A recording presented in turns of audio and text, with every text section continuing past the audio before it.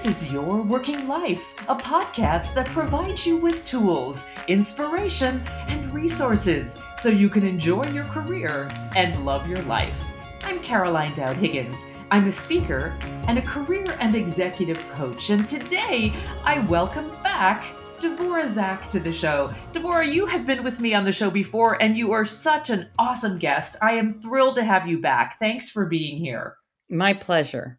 And you're going to talk about your hilarious and profound new workplace guide that provides the rigorously rational and the supremely sympathetic, how they can meet in the middle and merge their strengths. I'm really excited to dive into this juicy conversation. And I want to start with that, rigorously rational and supremely sympathetic. So tell me more. How did this all get started? Well, this is actually based on the Carl Jung's personality theory.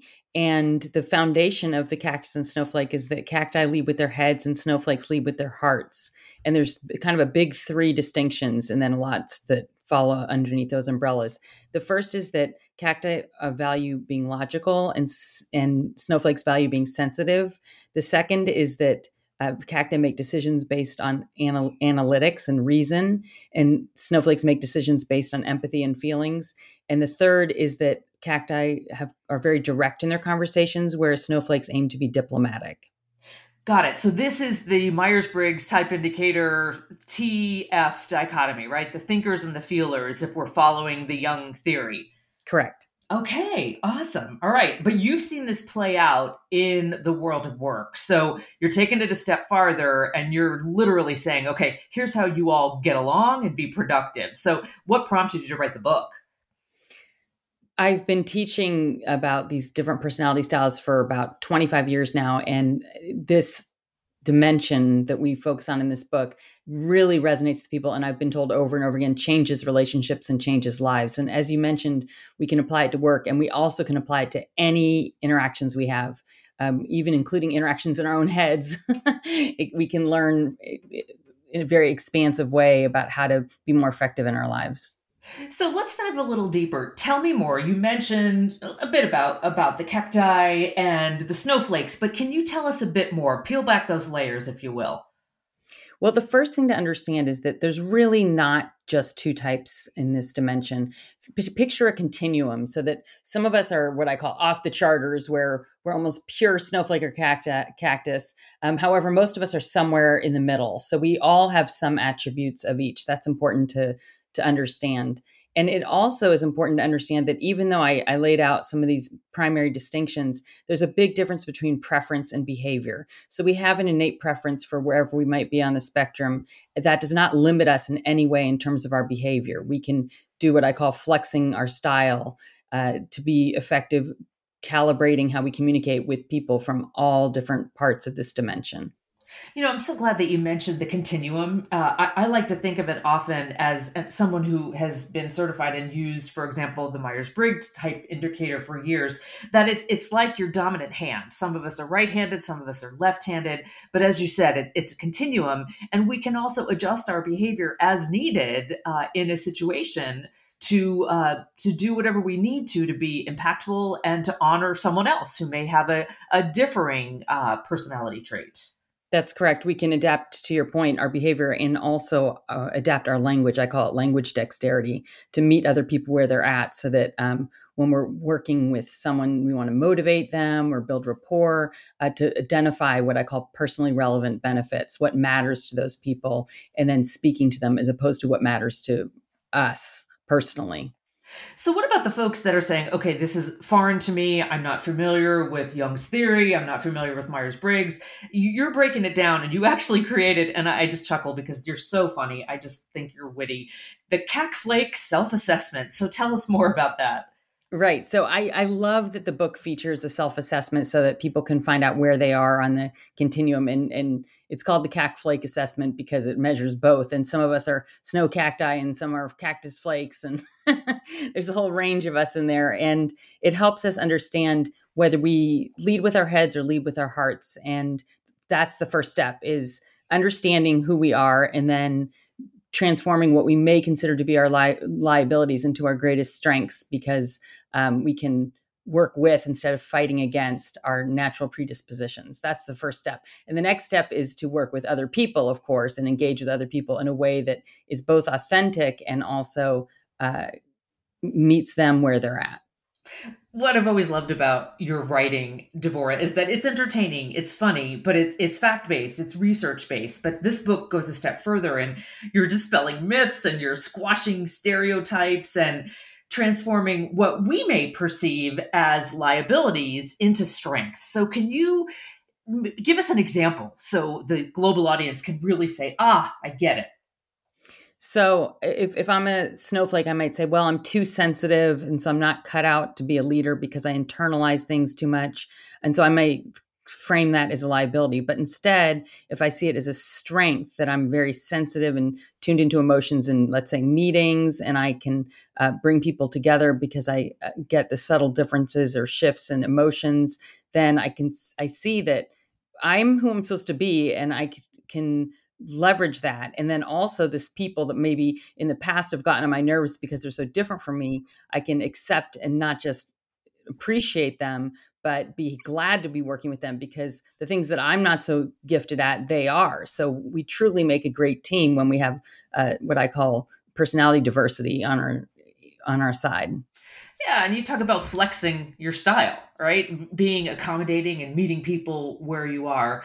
So here's something that I really, really find interesting. You say we've got 3 areas that we can control. So I'm going to leave a ... there and let you finish that. Right. So it's very popular in our culture today to say, oh, you can control anything and impact anything you want. And the reality is, the fact is that we only have direct control over 3 things in the world. And that those 3 things are our thoughts, our words, and our actions. So what we think, what we say, and what we do, and focusing our attention on honing our own skills at being efficient and effective in our engagements by recognizing that that's where we need to focus our energy. And I sort of tongue in cheek say we should mind our own business, that a lot of times we're living in other people's business and thinking, oh, if only you were different, or if only you were more or less sensitive, everything would be great. So I reframe that and say, what if we just believe everyone is exactly the way they're supposed to be? And it's up to me to figure out what matters to them and to meet them where they're at, as opposed to expecting other people to change. I love that. And as a career coach, I often find that people in distress are mind reading things that just aren't there. They're perceiving things, and I get it. Perception is real. But as you said, when we meet people where we are and accommodate, the likelihood of people getting along is far greater. That's correct. I couldn't agree with you more. And go ahead. No, please go ahead. I was just going to say that a lot of times I advocate people do a little turnaround just to leverage off what you were talking about, that we have feelings or thoughts about where someone else is at, and it's just really in our head. So you can kind of check out if something is as true or truer as of your original thought by, for example, if I think she doesn't like me, is it possible instead that I don't like her, or that I don't like me, or that she does like me? So turning it around, or that she's not even thinking about me. So often we think people have all these thoughts about who we are and what we're doing. In reality, they're not focusing on us in that way. Yeah. And we create our own altered version of reality. So it's good just to remind ourselves that thoughts aren't facts and feelings aren't facts. Beautifully said. So you include some great real life scenarios that are so relatable. Was it tough to gather those, or did it come pretty easily? It came really easily. I really tend to pick up on these little cues about where people are on this continuum, and readers can too. Once you get used to understanding the distinctions of different personalities, it's kind of fun to notice how it comes up in all different ways people speak and how they engage with others. And I think it's great to gather them together and to share them with other people. Devora, I have to tell you, it's such a fun read, but it's incredibly informative. But hold right there. We'll be right back after a quick break, and we'll continue the conversation. Your working life is powered by your stories. We want to hear more from our listeners about your experiences in the workplace. Tell us what challenges you've overcome or tips you've learned along the way. And even better, if you don't have the answers, let us know what issues you want to know more about. We want this podcast to serve all of your working life needs. Send me an email at caroline@carolinedowdhiggins.com. So the book, as I mentioned, is this wonderful dichotomy of incredible research, but really fun stories that are incredibly relatable and provide teachable moments.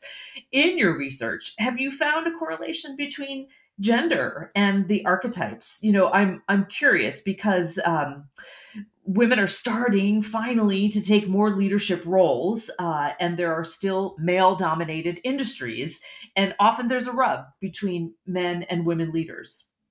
That's correct. And there is a connection of gender to preference of along this continuum. However, it's not 100%. So some people get confused and think, oh, well, snowflakes must be women and cacti must be men. And that's not true.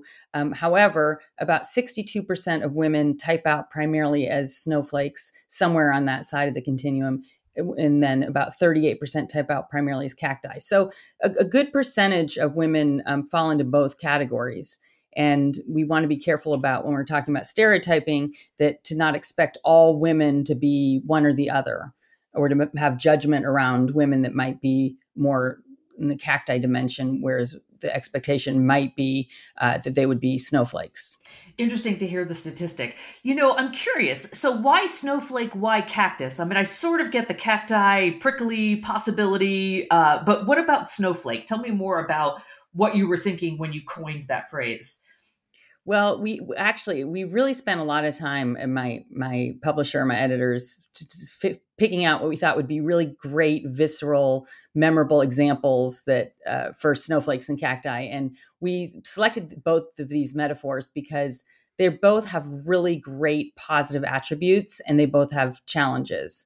And so the snowflake, you were asking why a snowflake, they're very unique and sensitive and tuned in to like the beauty of the snowflake, but also there's a lot of mathematics behind the fractals of the snowflakes. And the cacti have their benefits also. They might be prickly, but that also helps them sustain themselves in difficult climates. So I actually, in the appendix, I have some fun facts about real life snowflakes and cacti and how that ties in with the metaphors that we use in the book. Oh, that's brilliant. Thank you for that. Lovely to hear how it was so incredibly well thought out. So you absolutely dismiss the idea of the golden rule. So first of all, tell us what that is and describe why you prefer the platinum rule. So correct. This very popular across the world golden rule, to paraphrase, is treat others how you want to be treated. And that backfires about half the time. If I'm a snowflake and I'm treating people how I want to be treated, all the cacti out there, I'm not building the rapport with them, and I'm not resonating with them. So I replace it with, as you said, the platinum rule, which is treat others how they want to be treated. And it's a lot more work up front because you have to sort of assess how different personality styles play out in different people around you. However, it pays off because when you treat others how they want to be treated, you're much more effective. And by way of example, we tend to say in organizations, why don't people respect each other? Or all we need to do is respect each other. And it's a big value people have. However, respect is completely relative. So let's say, for example, a colleague of mine has been away on personal leave for 3 months, and we're not really close, but we know each other through work. And if I'm a snowflake and my colleague returns to work suddenly, I might say, oh, yeah, we missed you so much. I hope everything's okay. If you want to talk about anything, what's wrong? Like, where'd you go? That would, to a snowflake, might show that I care about them and I'm interested in their life. To a cactus, it's totally disrespectful. It backfires. It feels intrusive. So if I were to use the platinum rule and treat the other person how I believe they want to be treated, if they're a strong cactus and I'm a snowflake, then when they suddenly return from personal leave, I might just say, hey, how's it going? Thank you so much for that example. I love the simplicity of it. And I also appreciate you helping this audience understand, yeah, it is more work in the beginning. However, it's an investment in relationships. And eventually, I believe that it becomes part of our practice and it becomes easier, right? As we take the time to take that pulse and think about how we can respond to someone, as you said, with the platinum rule and not how we would want to be responded to. Did you agree that it gets easier over time? It does. It does. And a question I get asked a lot when we're talking about this type of thing is, how do you know? And the answer is you don't know. So the longer you know someone, the more chances you'll get it right. But I introduced in this book something I call the big two to help you to assess what other people's propensities are. The big two, it starts with one, to observe, just observe the language they use, observe behaviors. And with language, a simple one just to start with is that cacti tend to use the word think more often, and snowflakes tend to use the word feel more often. And those can be interchanged the more self-aware someone is, or the more or closer to the middle they are on the spectrum. So that's one example of observing, as well as observing nonverbal communication. And the second is surprisingly simple and often overlooked, which is to ask someone, how do you like to receive feedback? How do you prefer in your work relationships? So just to ask them what their preferences are. And I think that you would agree with me that this also works in our personal lives, right? Certainly it is has great implications, positive implications at work, but people are people, so it works at home. Absolutely. There's a chapter in the book about applying this to home life. And a lot of people really love that section because it makes it. And again, you mentioned about the humor. It's good to have a sense of humor about all of it as well. But I talk about in this book also something I refer to as the non-event. And it is when one person has a reaction to something that occurred in their mind or even in their reality, and the other person, nothing happened. It was a non-event. So one example in the home section is if you're sitting on the couch in your living room and your family member walks through the room and doesn't acknowledge you, especially if you're a snowflake, might think, wow, they were ignoring me, or maybe they're mad at me, and why are they like doing this to me? And this whole thought process gets started in a downward spiral. Whereas the other person, if you say, what happened? They would say, what? Nothing. Like, I just was walking from the kitchen to the bedroom. I love it. And think about how many disputes could just be completely eliminated if we acknowledge the non-event. Yeah, I think it's a pretty huge concept. So, Devorah, do you relate to the snowflake or the cacti more? I relate more to the snowflake. However, I do flex my style a lot when, as a coach or in other situations where to the untrained eye, I may seem like a cactus, but it's really the way you ultimately discern whether someone's a snowflake or a cactus is but the reasons behind behavior. So you could see a behavior that seems to be one or the other, but by figuring out or learning why someone has that behavior is going to help us determine whether they're more a snowflake or a cactus. Did you unearth any research about whether snowflakes gravitate toward fellow snowflakes, or is that a non-issue? Well, I think it is an issue. I haven't seen specific research, but what I've learned from all my interactions with people is that initially someone might want to be around others who are like them. And there's some benefit to that, but ultimately it's really also incredibly beneficial to be around people different from you. It's just a different type of relationship. I mean, if you're a snowflake and you're spending time, let's just use the work environment here with a cactus, then the very things that you might not excel at, if you're not so analytical, it's terrific to have someone around that loves being analytical. Yeah, absolutely. Devorah, my last question for you as we wrap. I know there are a lot of folks listening who are in leadership roles, and I'm sure they're thinking in those thought bubbles across the world. Do the leadership styles of snowflakes and cacti differ? And is there a better way to approach how we handle people? They do differ. And I'm glad that you asked the question that way, because some people make the assumption, of course, you would not make this assumption because you're so aware of the way of the world that for some reason, one side of the spectrum or another is more effective as a leader. They're both equally effective. However, how they manifest is very different. So a leader who's primarily a cactus will focus on being consistent and cares about accuracy and rationale, whereas one that is predisposed to snowflakery, that person might be more aware of giving positive reinforcement, showing appreciation for people, being involved, creating harmony. And they each have their own struggles as well. So the cactus might struggle with giving positive reinforcement or praise and may not be tuned into emotions, just may have a lack of awareness of people's emotions. Whereas the snowflake gives a lot of praise, sometimes almost too much praise, and then people don't take it as seriously, and they can struggle with giving feedback, making over softening the blow, and also caring deeply about everyone being heard, and sometimes that can make it more difficult to wrap things up. So they each have challenges. However, they each also have great benefits. Okay, so you got me at snowflakery. What's the cacti version of that? Cactus flake. I don't know. I use so many different versions of the words in the book. You can make one up yourself. I like it. Well, listen, in the spirit of new words, I love your book. Thank you so much for joining me on the show today. I always learn so much from you, Deborah, and I just love your mix of hardcore facts and data with absolute hilarity. So I thank you. But let me tell this global audience about your book. Of course, you are Deborah Zack, the author, The Cactus and Snowflake at Work, How the Logical and Sensitive Can Thrive Side by Side. And of course, the book is available on Amazon and all major book retailers. Deborah, I wish you continued success and do come back. Thanks for being with me today. Thank you. And if you like the show, subscribe on Spotify, iTunes, or SoundCloud. And even better, leave us a review because that helps new listeners find us online. And let me know what career-minded issues you would like for me to feature on a future show. You can find me on Twitter at @CDowdHiggins. And a special thanks to my podcast colleagues, Laura Deck, Executive Director of Publicity and Communications, and Claire McInerney, Executive Producer.